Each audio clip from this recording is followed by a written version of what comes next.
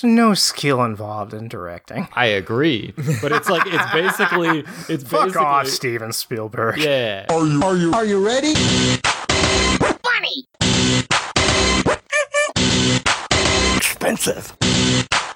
Wanna Whatever. be happy.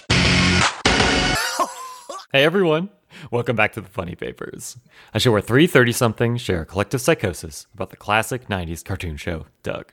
I'm Mike, and with me are my friend Sam. Damn, it feels good to be a gamer. And Jim. In this episode, Doug chokes a demon until it sucks him off. Now, normally, this is where we would say that in all episodes after the first, Doug was separated into two 12-minute shorts. But in this case, we have a special double-length episode. Episode 43, part both, is called Doug's Halloween Adventure. That's right, it's the day after summer. It's Halloween. Uh-huh. Also, in this one, Doug communes with a demon. Yeah, Doug yeah. has very interesting contact with a lot of people in this episode. This episode, we were talking when we were warming up and getting ready to get into this. This episode feels like very interesting for a lot of reasons. Both, first of all, obviously because it's double length, right? Yeah. And we know that Doug episodes, nothing happens in them. So how are they going to do that for 2 times the length, right? Oh, well, they figured it out. They do split it up into 2 acts. Like, you can actually physically feel the moment where, okay, this is where Doug episode 1 ends and Doug episode 2 starts. Yeah, there's pre-Funky Town and post-Funky Town in this one. Yeah. And I mean, yeah, like there is a very clear, like, here's where the commercial break happens between the 2 parts. Also, why didn't this episode come before the one where they went to Funky Town? Yeah. Oh, This one sort of explains what Funky Town is instead of it being the fucking, like, closer of an otherwise, like, bizarre episode. Yeah, if this episode had come before Doug's job thing, then yes, this would have actually made some sense. Though I think the part of this episode I found most fascinating is they whiff the moral and the global context harder than anyone has ever whiffed a moral before. They wind up the entire fucking episode. They are winding up to hit a moral, and then at the conclusion, they suddenly somehow burrow 20 feet underground and hit themselves in the nuts and knock themselves into outer space. It's phenomenal. It is astonishing how hard they missed the point. Yeah, Doug becomes the Spectre from DC Comics at the end of this, and his message is to not do pranks on Halloween. I don't know, man. By doing pranks on Halloween, mind Correct. you. Yeah, this episode is so fucking weird. We were also talking about this during the warm-up, and Mike and I, probably Jim too, we all probably agree that this was one of their episodes that they were pitching to ABC. Right. I'm not sure I follow you on that one, but I look forward to being brought on the They go to fold. the Haunted Mansion. It's fucking Scooby-Doo. the ride that's in every Disney park. Yeah. It's like, it's literally taking place at Disney World, and it's fucking Scooby-Doo as hell, and like, this is what you would pitch to a Disney network. And it's half an hour. Yeah, and it becomes a 22-minute show as we're in, like, 6 months we're going to be painfully aware of. God. I didn't find the transition to 22-minute episode that agonizing. Says you. Reason. I have to write down what happens in it. Yeah, that would explain it. Hey, I had to write down a whole episode of The Big Bang Theory, and by had to, I mean I made myself do it. Yes. Oh, Should I get into we should get into our overarching plot, like, ideas for what season 4 is. Okay. My idea for what season 4 is that somewhere around season 3, Doug got knocked in the head and he's in a coma. And that's all of season 4. I thought you said that was like all of Doug at one point. Did I? Yeah. You said this theory a couple of times. Well, I don't have any evidence or proof, so... This is just, I had this thought, it came to me, like, crystal clear in my head, and I was just like, I cannot burden this with facts or evidence. I feel like this happens sense. a lot to you. I mean, as far as evidence goes, this episode is right on up there. This episode is explicitly supernatural. Yes. This episode is not only explicitly supernatural, this episode is extremely weird supernatural. This episode is, okay, demons exist, but sometimes they're on your side and are employed to run theme parks? Good thing this demon only wants to bully 13-year-olds.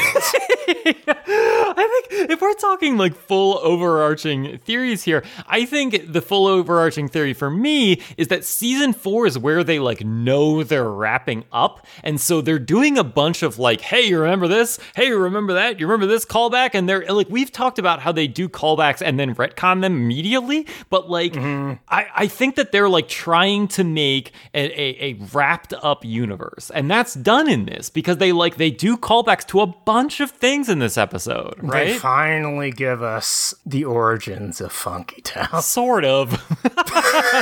At least one of the rides that only exists during Halloween. Yes.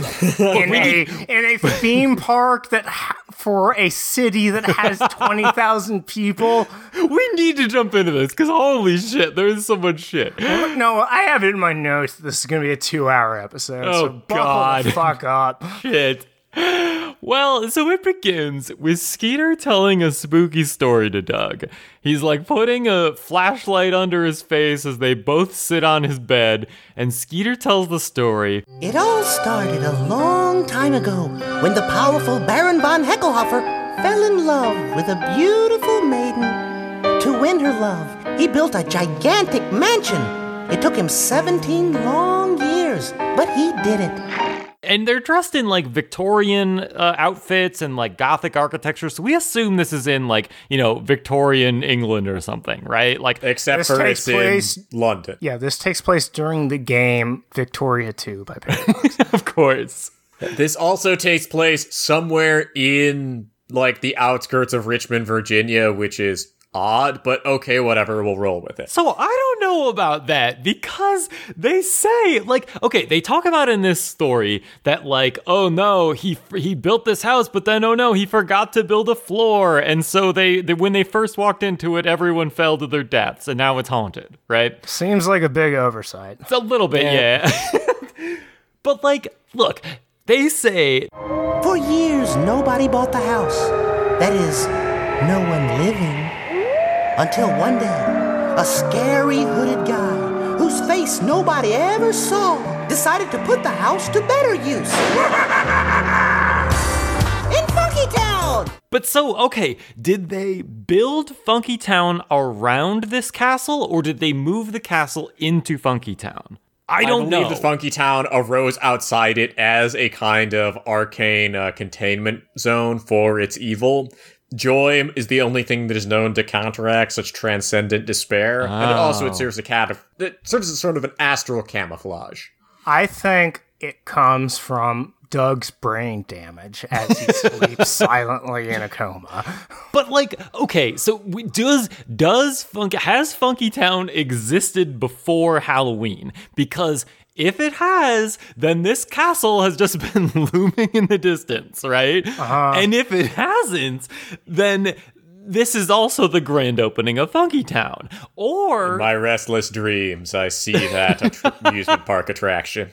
Or they fucking airlifted this castle into a Funky Town, right? Foul, they already did that. That's in Gargoyles. That's the main plot of Gargoyles. I do not accept this. Banned. Chronologically, I can't tell whether this happens before or after the union busting episode, but in terms of episode order, this one should have absolutely happened before the union busting episode. Sure, yes. Absolutely. In terms of both canonizing Funky Town and also explaining so that... you know what the fuck Funky Town is. Yes. Because this one sets up pretty well of saying that Funky Town is an amusement park, right? And like has apparently this haunted mansion that has existed since Victorian times, right? that they airlifted to an amusement park. outside of Virginia from And England is haunted by a demon. that has been there forever, but just no one wanted to go near it. Sure. He operates a fun ride. Yes. Everybody can enjoy. And he's the only one who works here. Anyway. And he lives in an Egyptian coffin.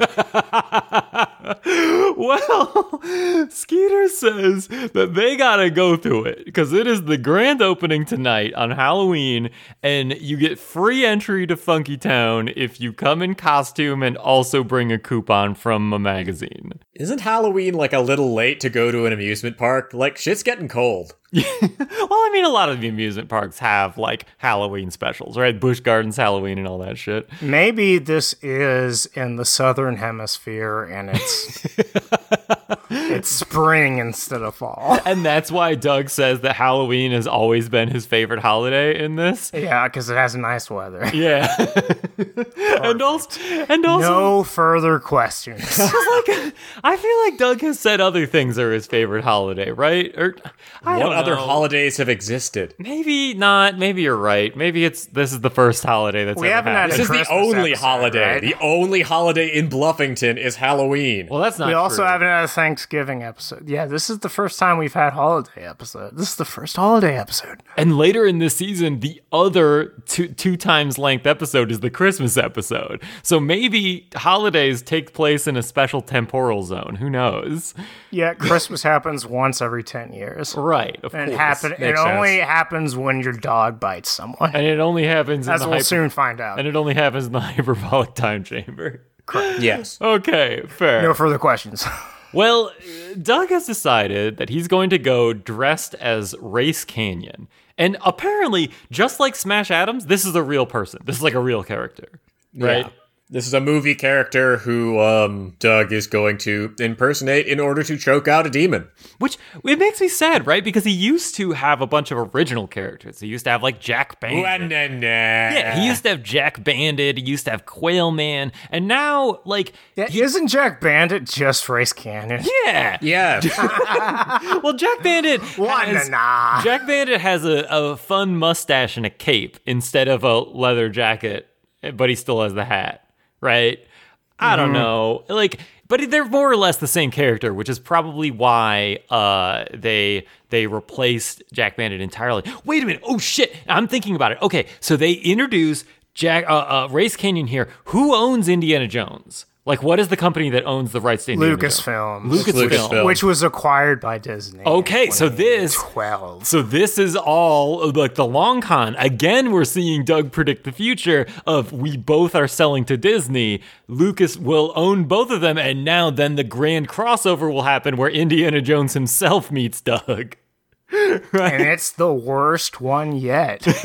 I have to imagine just Harrison Ford, age like 80, taking a look at the like 8-year-old playing Doug and being like, yeah. Oh no. You're a good kid. Where's my fucking paycheck? I don't know how many Zoomer listeners that we have, but in the before times, Disney was not the big ass corporation that owned everything in the 1990s. So trying to market your product to Disney in the 1990s was a pathetic ass move. Yeah. Like, it is important to recognize that Disney was very much, like, it had its golden age insofar as they were kind of on top of kids' entertainment for, like, the first half of the 90s. And then it fucking fell through the floor. Yeah, like the late 90s, early 2000s, Disney was absolutely on the rocks. They made a bunch of awful fucking bets and were... They bought Doug! Yes. Oh no, we forgot That to is build how fucked they were. That wasn't the worst decision they made, but it was fucking competitive. Oh no, we forgot to build a floor in this mansion. Aw, dang. Oh man. Well, so... And then Johnny Depp, noted person who never did anything wrong at all, please don't look up any allegations, God.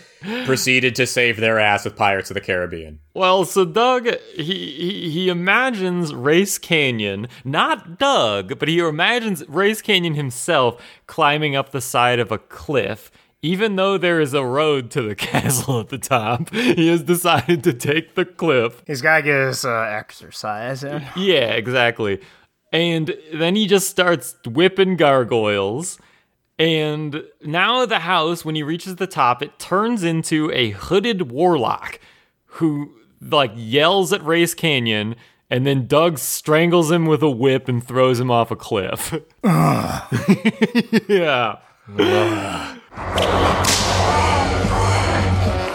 What's the matter, big boy? You look whipped.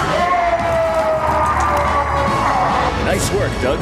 No problem, Dr. Canyon. Oh, and nice outfit. Why, thanks. Which is funny to me, right? Because Doug imagines himself as Race Canyon, but in this fantasy, Race Canyon himself calls him Doug. Right? He's cosplaying as the character that sits in front of him. It's like cosplaying as a politician in front of a politician. And they say, nice outfit, dude. Right. I am currently dressed as Bernie Sanders. I will not be doing the accent. Good. Briefly imagine the kind of person who goes to a Disney park to hit on the actors portraying a given Disney character. Oh, yeah. That's every person that visits Disney parks more than once a year. God. Why else would you go? Just imagining the lives of those people as being like, okay, here's the good news. You can probably get laid anytime you want to. Here's the bad news. The people who are wanting to do that are weird. Hope you like really bad dick. Yep. Well, Doug is like he slides down the banister to the stairs, and then he just starts whipping the wall with a jump rope while Judy watches a commercial for Smash-O skateboards. It's the same commercial. The dogs love them too commercial. They're doing callbacks again for no payoff. Yep. Well, I mean, at least they're like continuing the world building. Sorta. I'm so broken. Exactly. Every bit of world building we see is in the corners and doesn't matter. And they don't even play it up for like gags. I remember like we were overjoyed like looking at Chalky's planner because it had a couple of jokes in it instead of just being gibberish. This one is just remember the thing. I guess that's what people want. But I love that shit. But Judy is surprised and scared that Doug says that he's going to Bloodstone Manor tonight. Because it's apparently so super scary. And there's a commercial playing for it on TV right now saying, "So, you think you're brave, do you? Find out tonight at Funky Town when Bloodstone Manor opens its doors to give you the scare of your life or death." Is this on Halloween or does a day pass? This is on Halloween. This is the same day. Okay. Yeah, it's all Halloween. So this commercial that's playing right now is playing like 4 hours before the park closes. Mm-hmm. Also, a Halloween park closing at 10 p.m. is garbage. Yeah, it's incredible. Fuck off. Doesn't make any sense. And then this throws Doug back into the Race Canyon fantasy where now Doug is getting thrown off the cliff and Race Canyon doesn't give a shit that this cosplayer is getting chucked off a cliff next to him, and Race Canyon doesn't say, "Oh no," or like, "Oh, grab onto me." He doesn't give a fuck. It's like, thank God that weirdo that looks like me. Yeah. Now I can make out with this demon. Finally. It's what we all want out of this life. Also, let me make this joke once and once only. Okay. Race War Canyon. Oh my God. Well, Very Doug shows up to Skeeter's place for trick-or-treating, and Skeeter is pissed. He's like, "I thought we were going to the scary place." And Doug also is mad here. He's like almost like, I don't know, he's like manipulating Skeeter. Like you can see that Doug has like an angry face on, and he's like, "You're not gonna pass up free candy, are you, you idiots?" Yes.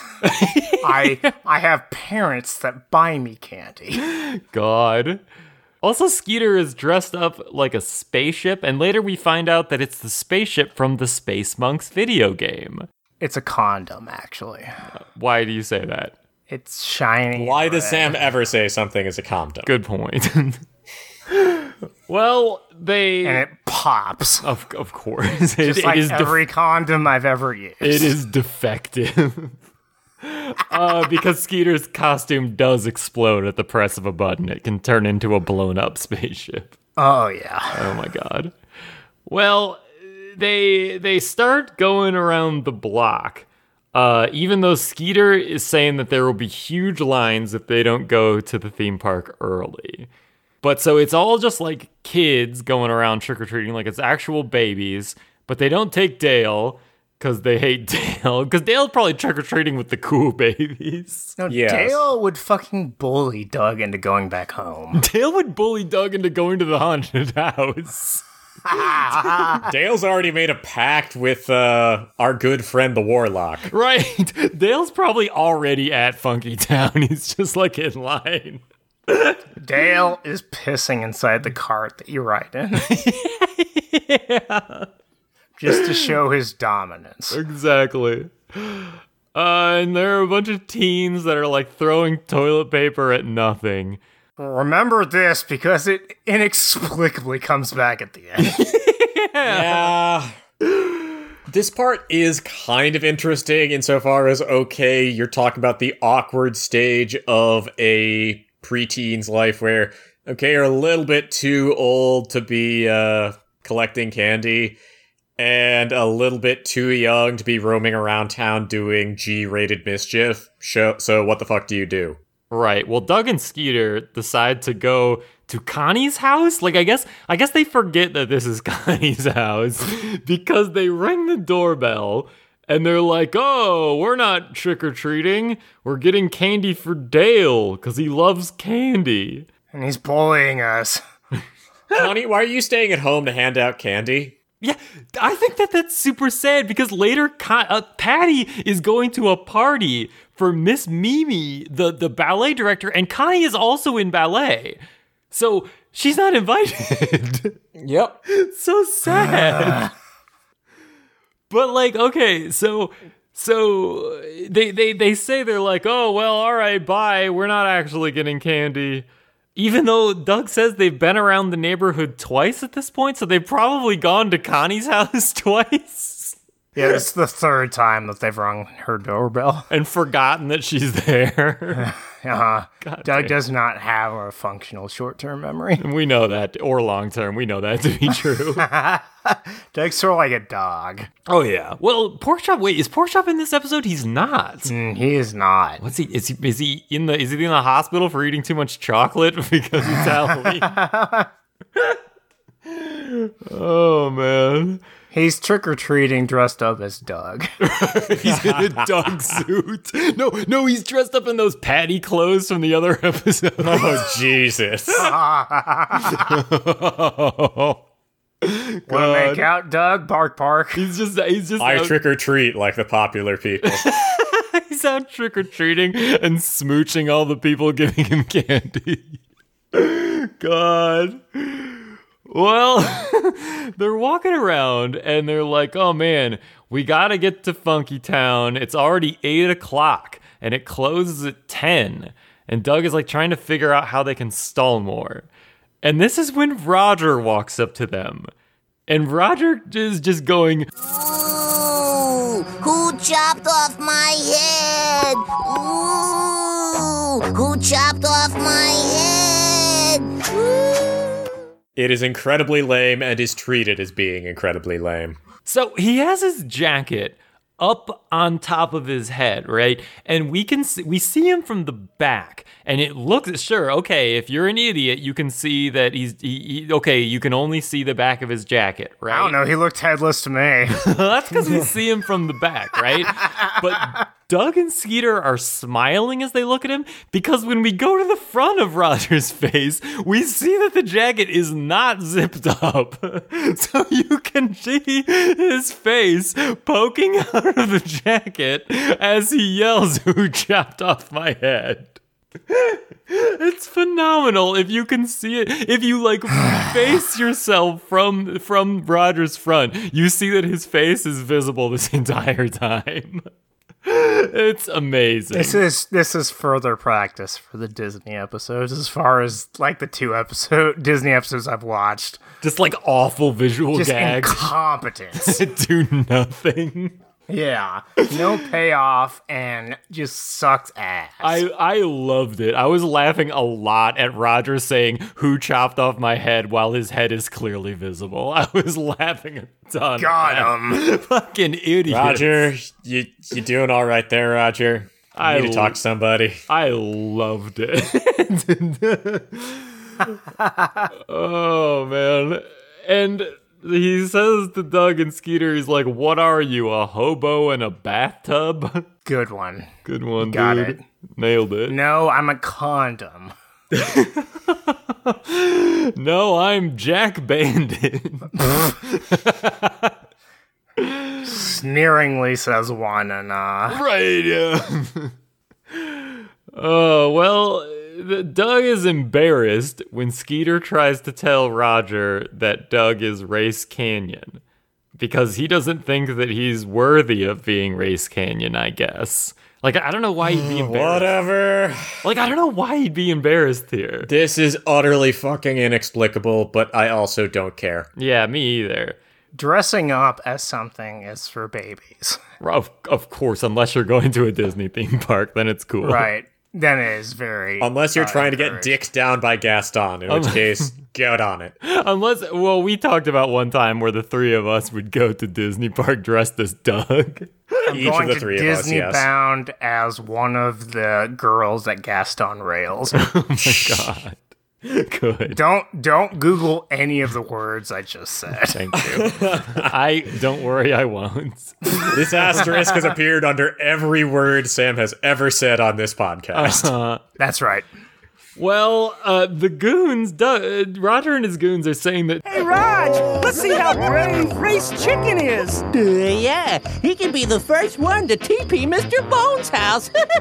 Come on, Race. Let's see you in action. Mr. Bone is in a different fucking house now. He is. He's not in his He Dracula moved. house. You know, the actual haunted mansion that they had? Uh-huh. The one that they'd have the yodeling Cabal Society meetings in? Yep. Not anymore. Maybe he just gave that house to Fentruck. Oh, maybe. Maybe Fentruck, mind controlled him and took him. And that's why you haven't there. seen Fentruck since and won't see him ever again. I think he comes back in this season later, actually. We've already seen the lady. Loretta? Yeah, Loretta. We've already seen her, but not Fentruck. Yeah. Well, also in this, so when they're saying you should TP Mr. Bone's house, Mr. Bone is standing outside of his house giving people candy, and they're in front of his door, and they're like, go TP his house, idiot. This is a weird little corner that goes fucking nowhere. Doug says no, and then they make chicken noises for, I swear to God, a solid minute.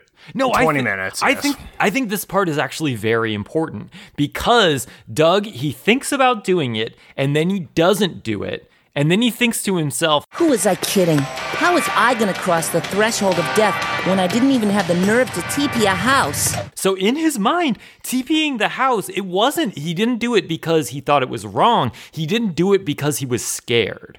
Right? So in his mind, TPing a house is an act of righteous courage, not an act of I'm doing the right thing by not doing it, right? I think this is very important right here. Well, like I said earlier, it inexplicably comes back later as Roger's gravest sin. Yeah, but my point here is that it wouldn't be Doug's huge sin. It's just that he's scared to do it, right? Uh-huh. That's right. Fear is Doug's crime. It's also the single defining attribute of him as a character, so... Right. And so, I don't know. I think that this is lore defining in terms of what Doug thinks is right and wrong and what Doug thinks is courageous and cowardly, right? But fortunately, we get saved by this because the Funky Town shuttle shows up. There's a shuttle to Funky Town, and let me repeat, 20,000 people. Uh-huh. And there's a fucking shuttle that goes to no train. And there's a shuttle that goes to Beats concerts, too. And this is a different shuttle. It's not like it's one thing that goes to town events. It's free? Yeah, I think it's free. Which is more progressive than my city. But that means that it's run by Funky Town, right? It's not run by the city. It's run by Funky Town. And it goes specifically to, like, Doug's house. And my favorite part about this is that it has zero payoff at all. Like, This could have been cut at no loss to fucking anything. Right. Yeah, because it shows also, up. the trick-or-treating part could have been cut with no... like, this could have been an 11-minute episode. Oh, yeah. Like, very easily.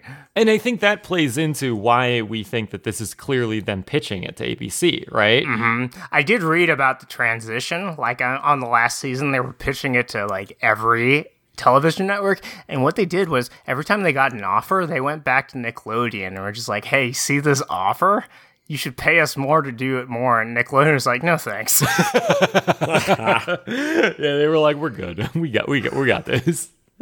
We have Ren and Stimpy and SpongeBob. You have a story about a boring 11-year-old. I don't think they have SpongeBob yet. The guy who's making they have Rocco, which is the precursor to SpongeBob. Yeah. Right. The guy who's making Rocco's Modern Life, who is going to burn out horribly, and his acolytes will make SpongeBob. Right. I mean, I think at the time, like, there was a big thing with this with, like, Legends of the Hidden Temple, too, is that at the time, Nickelodeon had a policy in place that was they only do a certain amount of seasons, no matter how popular something is. They're just like, let's cancel it. That's what they do. Yeah, well, that same thing happens with Netflix. You can't, it's almost impossible to get more than 2 seasons on Netflix just because they did the algorithm says that 2 seasons is as much as people are willing to pay attention to. Exactly. And I think in Nickelodeon... It's dumber than that. I gotta chime in here because as your big data boy...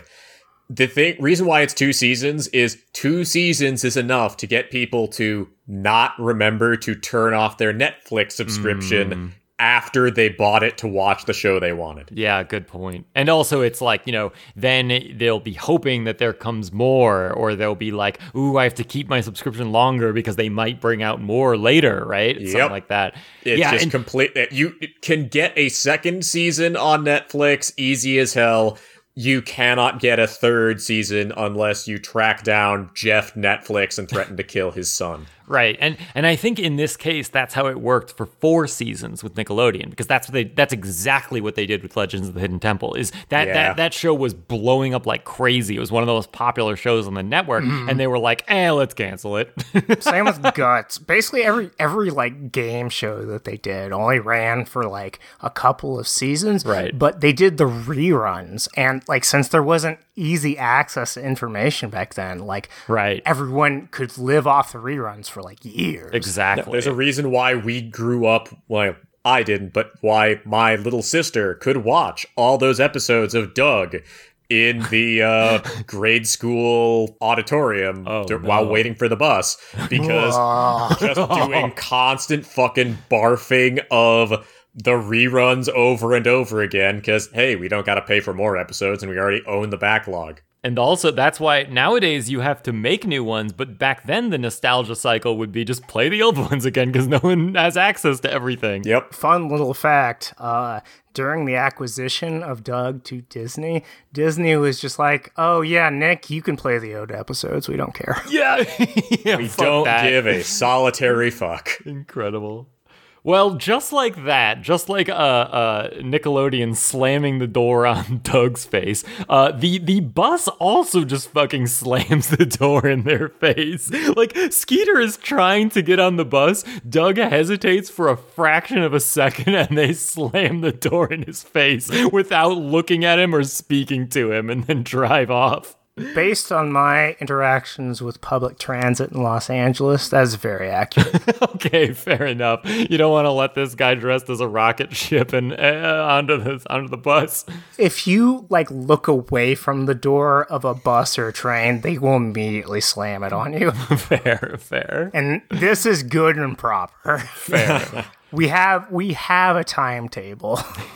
Well, immediately after this, Patty and her dad drive up to Doug and Skeeter, and Patty's dressed as a tiger, and she's like, hey, I'm going to Miss Mimi's house, the ballet teacher, for a party that she's throwing.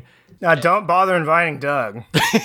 Who is in the ballet, yeah, and don't bother inviting Connie, who is just giving out candy, right. Or Skeeter, who's your friend.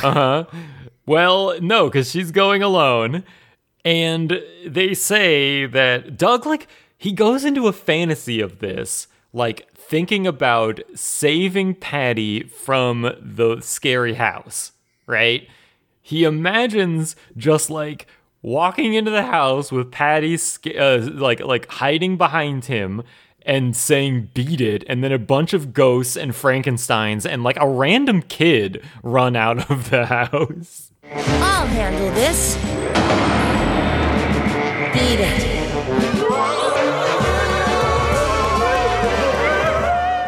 Extremely necessary. Extremely necessary. And then they're just like, Doug is like, oh yeah, so we're gonna definitely go to Bloodstone Manor because we're brave and cool. Patty's dad drive me there.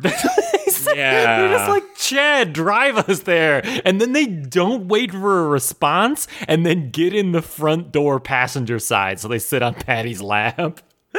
The Chad personal Uber driver versus the Virgin public transit. Yeah.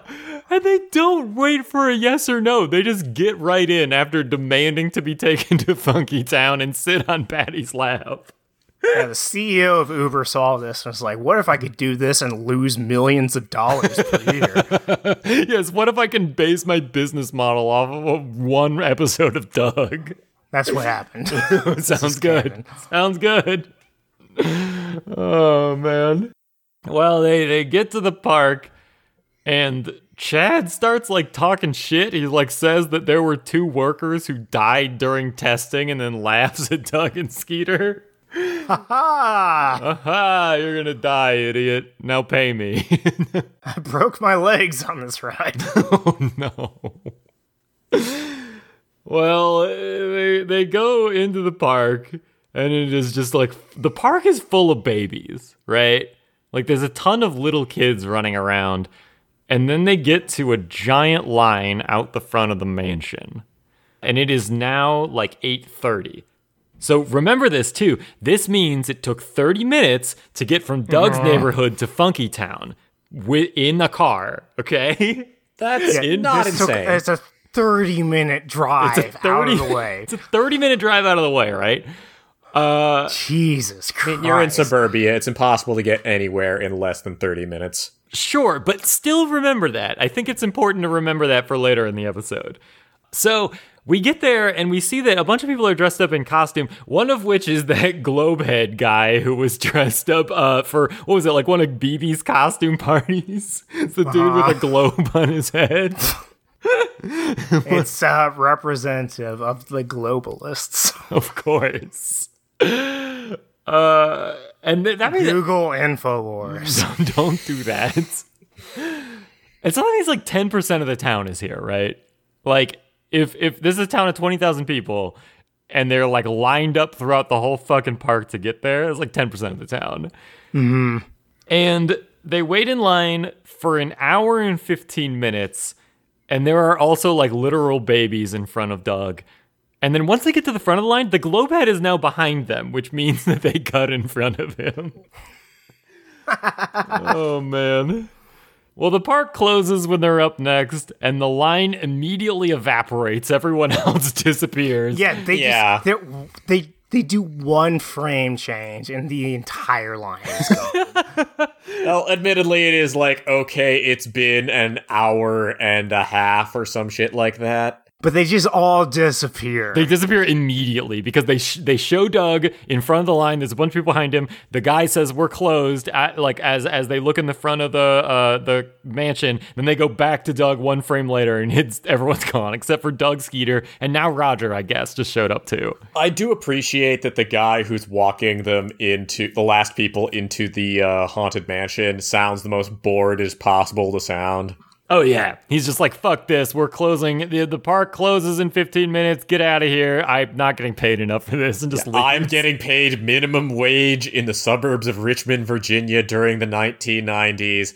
I am closing this early, and God himself could not make me keep this open a second longer. It's Halloween. I have dealt with drunk 15-year-olds this entire night. The time is done. Overtime. Yeah. Attention, everybody. The park is now closing. What? Hey, we've still got 15 minutes. Why don't you go to the gift shop? I'm out of here. And there's also a guy, there's two people that are running this station, right? There's the guy who lets people into the mansion, and there's the guy who, like, mans the gate to, like, let people in and out, and both of them just immediately disappear. Both of them just evaporate, right?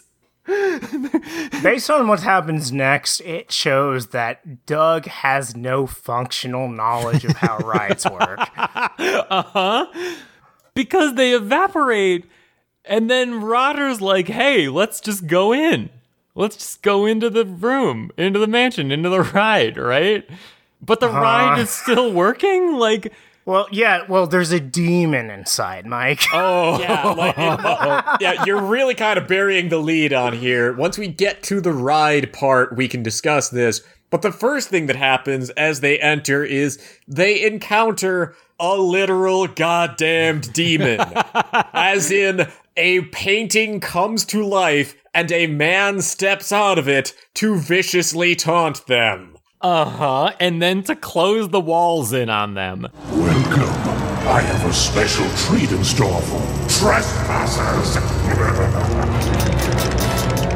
As you can see, there's no way out of this room except straight down. Even though there's a fucking door right behind them, he's like, there's no exits. Well, the door does close. I guess. Ooh, spooky. I guess. Famously, doors are known as exits. Yes. Which you can open, which is the point of a door. Famously, doors open and close. I love that. I'm not sure. There's a Google closed door theory. Of course. Well, the walls start to come in, and the hooded guy is like, ha ha ha. And everybody... I'm gonna kill you. And everybody gets scared except for Doug, because he realizes, oh boy, it's just a trick mirror floor. Somehow. Well, there's like a pit in front of them, right? Yeah. And it's like a trap where the walls close in on them and they have to go into the pit. And then he steps on the quote-unquote pit, and he looks down at the floor, which is clearly made of some translucent material. And he goes, oh, it's mirrors or something. Yeah, that's a good point. It's glass, you dumbass. Have you ever seen glass before? It's a window. Because you're right, because he doesn't see a reflection of himself when he steps on it. It's just that it's glass. Well, actually, partially useful material science trivia. You can't do a plane of glass that big. Why not? Because there have been people who have attempted to build that just because they thought it would look cool on a building or some shit. But what happens is when you have a single pane of glass that big, there's some weird harmonic effects and also some weird magnifying effects. So it does two things. First, it starts melting either things outside it or inside it, depending on how you bent the glass. And two, the reason why glass comes in panes with, little periodic material barriers is because if you let glass go for long enough with no reinforcement, there's weird ripples that start amplifying themselves, and just eventually one day out of nowhere, the pane of glass explodes. Fine, shit all over my bit. It's clear plastic. Yeah, it's clear plastic. Fine. It's not mirrors. It's not a mirror is the point. It is not mirrors. I just wanted to stress this because the story of, yes, rich people have tried that, and the result is shrapnel mine is just so cool. Fine. Well, it's clear plastic, pushing actually, which has left no dirt on it at all from all of the children who've tromped all over it all goddamn night. The only thing on it is Dale's piss. Well, why do you think there's a guy right in the front door? And why he's so pissed is because his job is to mop the glass every time. Every time. That's why it takes so long to move people through. Somebody has to clean up the glass every fucking time somebody goes through it with their dirty ass feet. Exactly. That's what it is. Okay. I mean, they've already hired a fucking demon to run this ride. Surely they could hire a cleaning Satan. Maybe that's part of it too. Well, once they've realized that it's nothing to be afraid of, the hooded guy beckons them through the fireplace, which opens up into the dining room. And dinner is served, and it's screaming brown lettuce. That's it. All right. Also, this is a ride that's set up for, hey, please sit down in the chairs in front of the horrible haunted food. Yeah. There's exactly the number of chairs that you are, and the chairs will grab you, and... This ride can do 3 people at a time. That's why it takes so fucking long to get everyone through it. Yeah, because there's exactly 3 chairs that then dump them down into exactly 3 slides that then put them into a coffin-shaped roller coaster that goes through a graveyard. And this is what lets us know who the person running this is. Later on, he gives a name, but of course that name is a lie. Demons cannot be trusted with any names they give you. You must know the proper title they have. The reason why he ultimately speaks with Doug is because he recognizes that Doug has been marked by Mr. Scaly, his lord and master, meaning he is not a king of hell. He is a duke of hell. And he is a duke of hell with powers over the underworld. That narrows it down considerably. I believe from my research that the hooded guy is the demon Bunye, a duke of hell who commands 30 legions, whose appearance is of a 3-headed dragon, with one head being human. That's why the robe, it's hiding the other 2 heads. And he has the powers of making devils gather around graves and making one both wise and charismatic. Wait, he doesn't do that to Doug? No, why would he do that to Doug? But he does make devils gather around graves. That's his whole deal. Okay. Also, I don't think he sleeps inside an Egyptian coffin traditionally, but Jim Jenkins can't be expected to know anything about demonology. The coffin that he sleeps in is the only Egyptian thing in the entire building. I think you guys are really jumping ahead for when to talk about this guy, but I think it's important we have to talk about the demon. Yes. As we go through the demon's own personal terrifying hellscape of a bunch of ghosts going all up and down woo, a bunch of demons flying around, the moon just looking all Majora's Mask, gigantic evil grinning in the sky. I feel like there's not much to say about the coffin ride aside for it's a coffin ride, hooray for it. But this does let us know what Bunye likes out of his environment. Fair, I see. Also would like to note that this would be an insanely dangerous ride, given the length of the slide that they have to go down that drops them in the coffin. This would kill so many children. Especially because it drops them directly into, I hope there's a cart there that has cushioning, I hope. Right, they have to time it exactly perfectly, which is the perfect task for 15-year-olds at minimum wage. Yeah. I recite from the Lesser Key of Solomon, Bunye changes the place of the dead and makes them demons that are under his power to gather together upon these sepulchres. He changes the place of the dead, almost as if he moves them in a coffin-shaped roller coaster. And then he moves. That's why they're in later. This dude is in the Egyptian sarcophagus, is because he changed the place of the dead. He put him in a different type of tomb, right? Yes.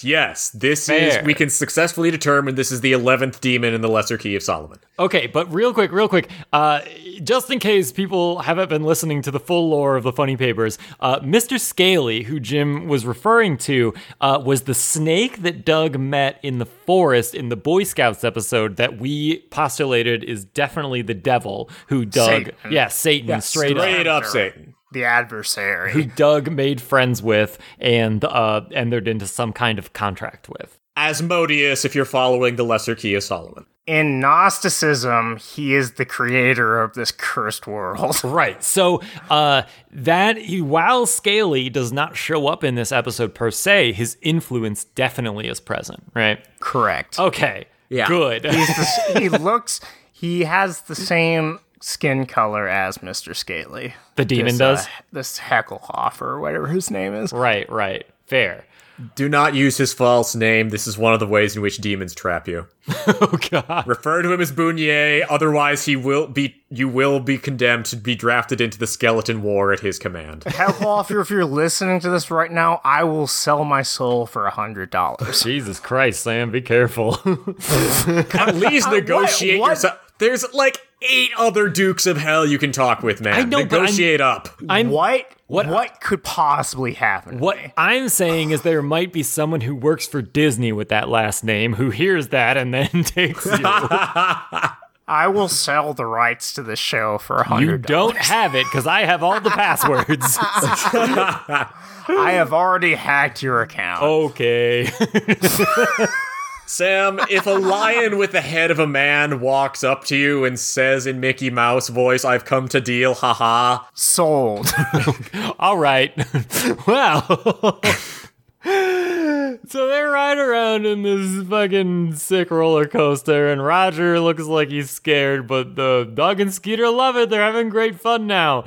And then suddenly it jerks to a halt and the lights turn on, which means it's 10 o'clock on the dot and the park is closing right now. This took 15 minutes. Do you know how fucking long rides usually are? They're like 90 second stops. Well, they had to solve the puzzle of the sitting down in the right chair? Yeah. And then having the lettuce yell at him. Mm-hmm. And then solve the puzzle of figuring out that they can walk on the plastic. Well, Doug and Skeeter, they move over and they see that there is a stairs leading down into a grave. And Doug and Skeeter are like, we gotta find someone to turn this ride back on. Get him to work some overtime. Yeah, good luck with that, kid. What the fuck? Go home! No, we have earned the right by coming here for free to go past closing time. We're getting out of here, Roger. We'll find somebody to get this ride going again. And so, those two leave Roger and they walk down some stairs underground. They're already underground right now, and they walk downstairs to go underground more. And then the next scene is them back overground. Like they're back on the grass again, but they found their way out of the ride. They leave Roger behind because Roger is terrified. And then Skeeter finds a phone that has buttons on it. And once again, the phone has the wrong number of buttons on it. I think that is intentional. Like, it's not actually a phone. It's like some sort of weird command console for the True. roller coaster. You're right. As we see, because as Skeeter attempts to dial a number on the too many digit thing, it sets off the roller coaster somehow. He tries to dial 911, but he hits the button where 9 is supposed to be, and it starts the roller coaster. Right, yeah. You've selected start roller coaster, self-destruct. Yeah. Release the demon. Yeah. What it is 9 is release the demon, 1 is confirm, and then 2, and then after that it says, are you definitely sure you want to confirm? And then he hits 1 again. That's what it is.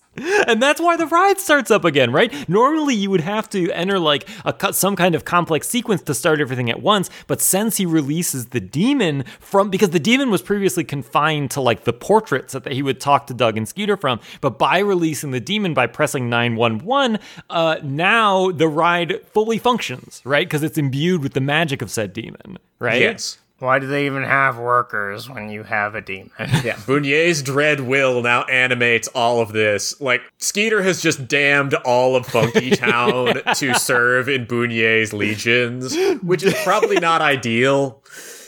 Damned all of Funky Town. Love that. Won't you take me to Funky Town? Fight an eternal war against heaven.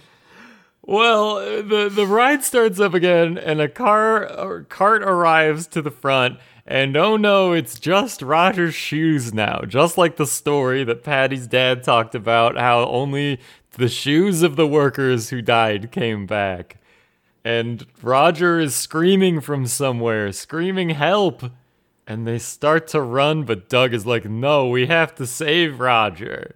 And so they just sort of like wander throughout the ride for however long, who knows how long, 15, 20, 30 minutes, who knows? 6 days. 10 years. Because they're like finding their ways into like back rooms and stuff. They're finding their way into like the face of the moon, right? They find yourself into the control chamber in the deep underground with its control sarcophagus. Yeah, because they just drop through like a bottomless pit. Doug is like, it's another mirror trick, check it out, and then falls into a bottomless pit where it's a control chamber. And it's full of levers and pistons and like boxes of body parts and pistons that look like skeletons. And then they open a sarcophagus that we've been talking about, and inside they find the hooded dude who grabs Doug, the absolute demon. He lives here. I want to stress, up until this point, you might have thought that we were, like, doing this as a bit. No, seriously. They find a sarcophagus with the dude who they saw at the start of this, and he's actually in there, and Doug opens the sarcophagus to start bugging him, saying, hey, can you let us out? What are you doing here? Hello, sir. We were looking for our friend, and we think he might be here in your lovely home. Your friend is not here. Get out! And at no point they're just like, hey, do you, like, sleep in that casket? Yeah. That would have been my first question, is like, what are you doing in there? Like, we find, okay, so there's like a little bit where Doug is like, oh, no, I can't be scared, because they try to run away, and he's like, Race Canyon wouldn't be scared, and they go back, and they demand from the demon to be shown where Roger is, right? And we find out through this that the sarcophagus holds a secret passageway to another like Batcave area. To a double command chamber. But that's not what Doug opens the sarcophagus into. They open it to just straight up like a one blank wall inside of a tomb with this dude in there, right? Yep. He's been in there for who knows how long. And not to mention when they finally go behind into the weird Batcave double command center, the weird Batcave double command center has cameras all over the town. Yeah, or at least all over At least all over Funky Town. Yep, all over Funky Town. It's got cameras through everywhere.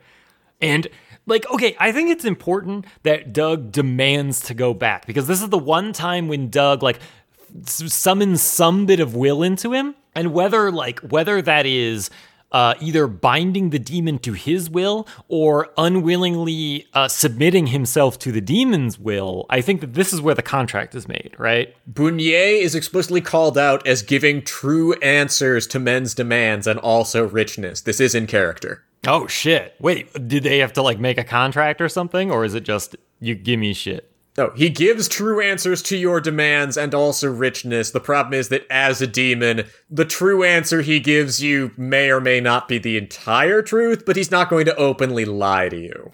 Oh, so that's why they botched the moral so hard at the end, right? Yeah, Bunye guides you in a direction that will lead you to joining his army of demons forged of the dead once all is said and done, but he will not openly lie. Interesting. Okay, so we should keep that in mind with how the future works here, because, yeah, that actually explains how the ending functions. Okay. It is also explicitly called out that his voice kicks ass, so that also tracks. That tracks too here, because this dude's voice kicks ass. Yes. Why exactly whoever runs Funky Town has hired one of the Grand Dukes of Hell to run his fucking amusement park, no man can say. But The evidence is just all there, man. It's true. I was doubting you for a little bit, but now I totally believe you. If you want to look this up, it's BUN apostrophe E with accent mark. Gotcha. Okay. Yes, that does mean this Grand Duke of Hell's name is Bunny. Shut up. Amazing. Excuse me, sir. We're not leaving without Roger. This way. They see through all these security cameras that this demon has set throughout Funky Town. They see that Roger has been fooling him the whole time. He pretended to be in trouble, and now he's brought his goons in to cream Doug and Skeeter when they find him, they say. This is a very complicated and bad plan. Yeah, at what point was Roger just like, I know what I'm gonna do is I'm gonna somehow contact my friends in the pre-cell phone era and say, hey, we're gonna prank Doug, but we have to wait until this ride's over. And also, wait, now that you mentioned that, so they weren't at Funky Town, right? No. And so, Nope. so he got them to drive 30 minutes to Funky Town and get in after it closed. In order to prank Doug. Okay. Nobody has anything better to do with their time. I guess not. And I guess, wait, Again, Ned... coma logic. And Ned isn't here anymore, so maybe Ned was like, fuck that, I ain't doing that. So Willie and Boomer were the only ones who showed up. And so, like, Doug gets pissed at seeing this. He's like, that weasel, that rat. I tried to save him. And the hooded guy is just laughing maniacally this whole time. What a good joke.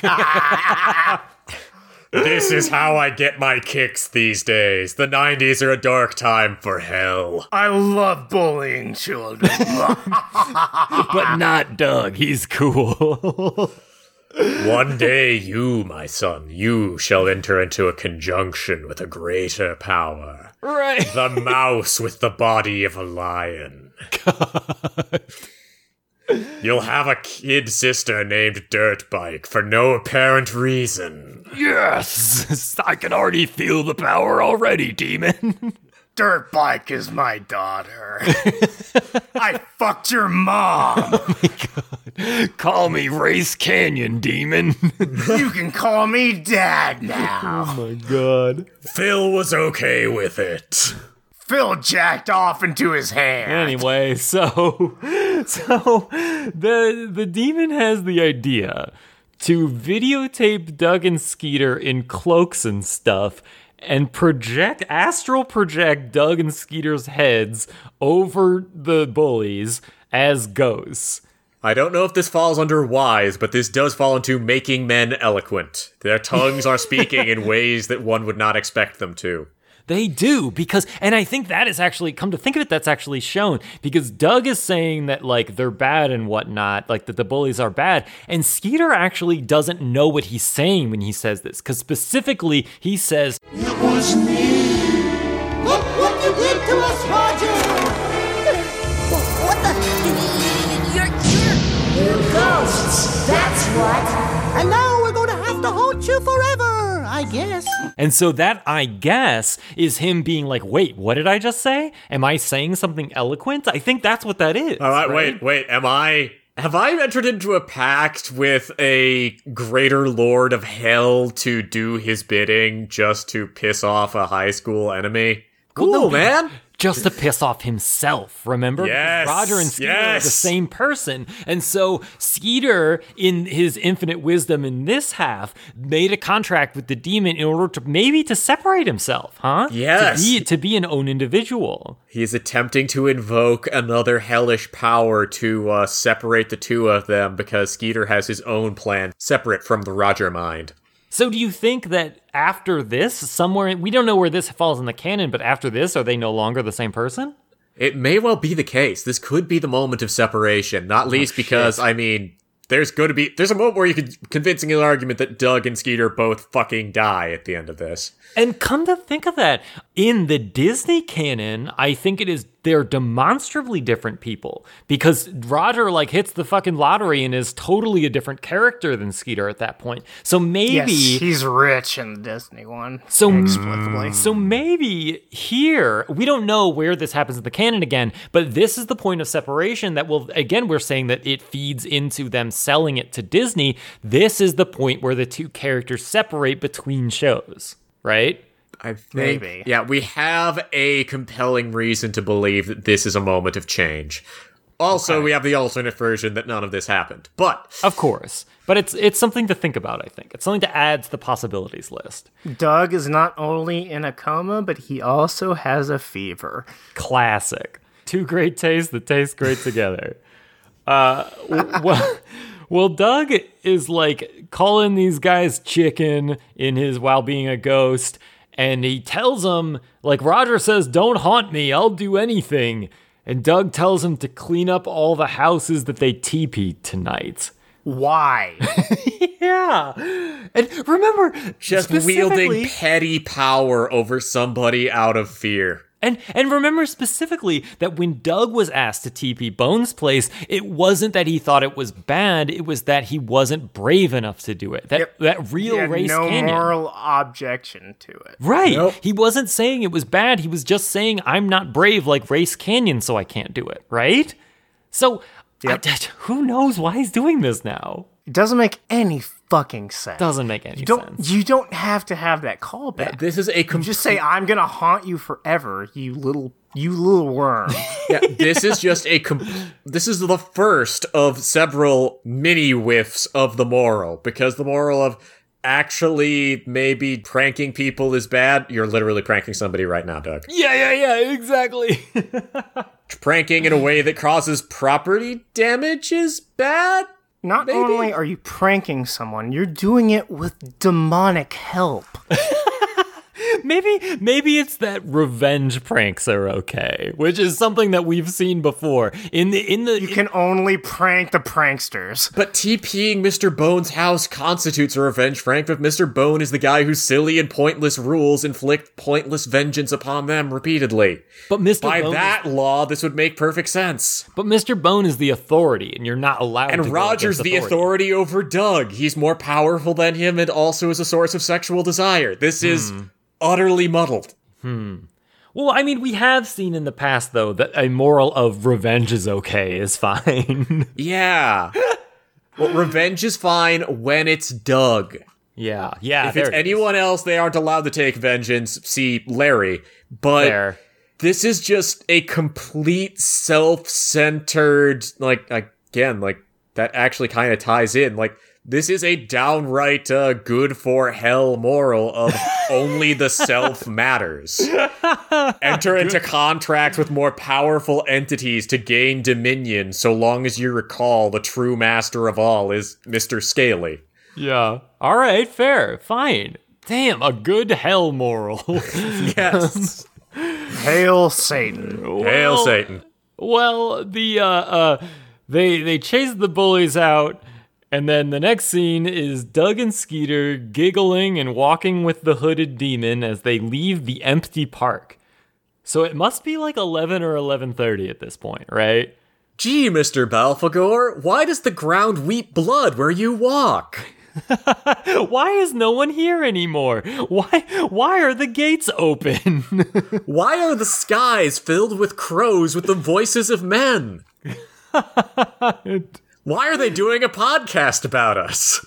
Well, just to demonstrate more bits of demonic power, the demon says that he has something that might belong to Doug, and he hands him the Race Canyon hat that he lost earlier. He gives true answer to demands and also richness. Behold, I offer you a gift, child. Behold, you can cosplay once again. Indeed. I have something that may belong to you. A Race Canyon hat. My Race Canyon hat. But how did you... Yeah, we did forget to mention that Doug lost the hat earlier, but whatever, who cares? It doesn't matter at any point, and Doug wasn't broken up about it for even a second. No, he was like actually doesn't fine with it because he matter. didn't felt like he deserved it.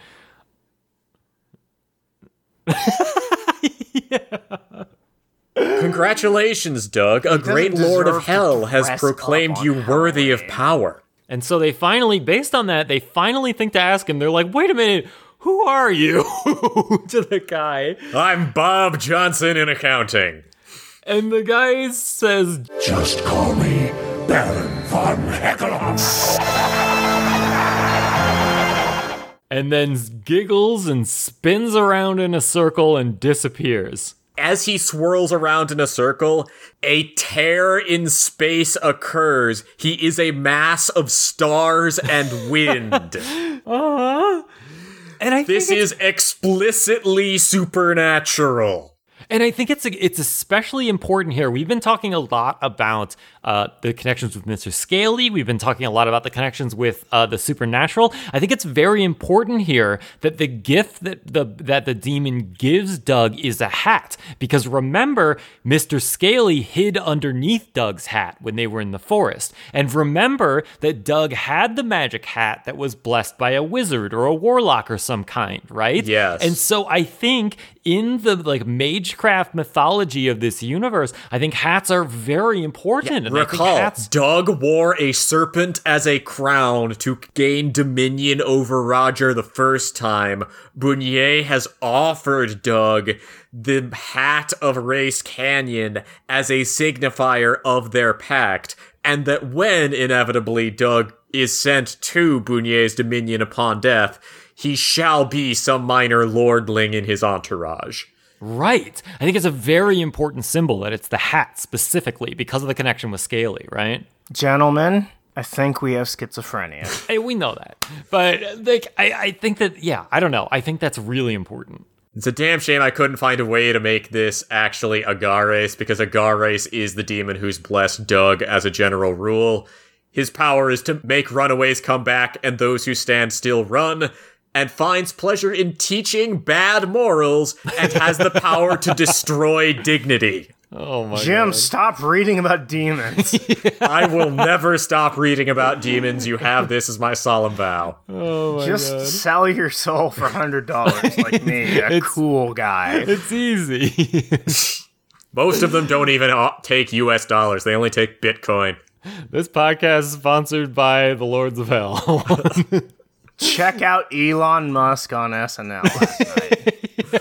It's great and good and fantastic. This message brought to you by Agares. Well, speaking of bad morals, Doug says, I think what he thinks the moral is. Tonight, I think I did Race Canyon proud. Not only was I brave enough to cross the threshold of death, but I even went back to save Roger. I wonder if Race Canyon ever had to run all the way home. They run home from the theme park Yeah. because the demon evaporates in front of them, and they understandably piss their pants and run away. And remember when I was like, it's a 30-minute drive to get here? They run all They the... were walking until 8 a.m. in the morning. They run home at midnight. Chased by the hounds of hell, yes. Oh, yeah. And that brings us to the end of the episode. A jumbo-packed episode full of extremely unnecessary filler. This entire episode is so fucking weird, and what the fuck was the moral supposed to be? This is the only one that's been explicitly supernatural, too. What about the hat? It's supposed to be a coming-of-age story. What about the hat one? That was international. That was supernatural. The hat one was mild. Like, the hat one, theoretically, that could have all been coincidence, even if it was vanishingly unlikely. This one, there's a dude who transforms into stars and wind. Wait, what about He the lives in a handcuffs? pharaoh tomb. Wait, what about the handcuffs that exploded into confetti and shit? That was just That a was dumb supposed to magic trick. happen. That was how they yeah. were designed to do. There's a special trick in... Oh, You've right. gotta come first. Oh my God. Okay, so I guess the moral of this one is make a pact with the demon. Like, the moral of this one is supposed to be face your fears, Yeah. that's good, but also doing pranks is bad unless doing pranks is good. Yeah. And also in the process, hell is real and its lords are cool, actually. Yeah, I think I'll go with that. I think those are the both intended and accident morals that come out of this. I think the moral is please buy us, Senpai Iger. Yeah, because knowing what I know about the time frame and that this is the tail end of the Satanic Panic, but this is an explicitly satanic moral. Like, of the things that a good Christian boy was terrified of to 1992, this is it. This is explicitly what they're all terrified of. They are petrified that the people making popular entertainment are going to tell their children that yes, magic is real, it is practiced by those who seek to corrupt the youth, and it's totally badass. Right. And normally, like in a regular cartoon where magic is more commonplace, this wouldn't be as jarring. But in a cartoon that's so aggressively normal as Doug, it makes it very strange, right? Yeah, and normally you'd have the, oh no, just a misunderstanding, we're actually perfectly fine people. No, this guy is presented at all stances as somebody who delights in the suffering of children. Yeah, because he's like doing thumbs up to Doug and Skeeter when they're taping the ghost scene. And he's enjoying the hell out of it as he is tormenting them as they wander into his domain where he's sleeping in a fucking coffin! Well... In conclusion, hail Satan, everyone. I guess so. All right. Excuse me, I meant to say, buy me please, Senpai Eisner. Of course. Good point. Yeah, Iger's not in power yet. You have to keep the timeline straight. Correct. Eisner bought Doug, and then he immediately resigned from the Walt Disney Company. For that reason. Agares is wise, Agares is powerful. Literally, the Doug movie came out, and then he resigned.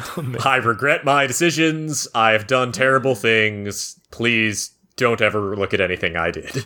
Oh. Well, let's call this one here then. Thanks for joining us, everyone, on another very special episode of the Funny Papers. We'll see you next time. Goodbye. I'm willing to negotiate down to $50. Yog Shoggoth is the key in the gate.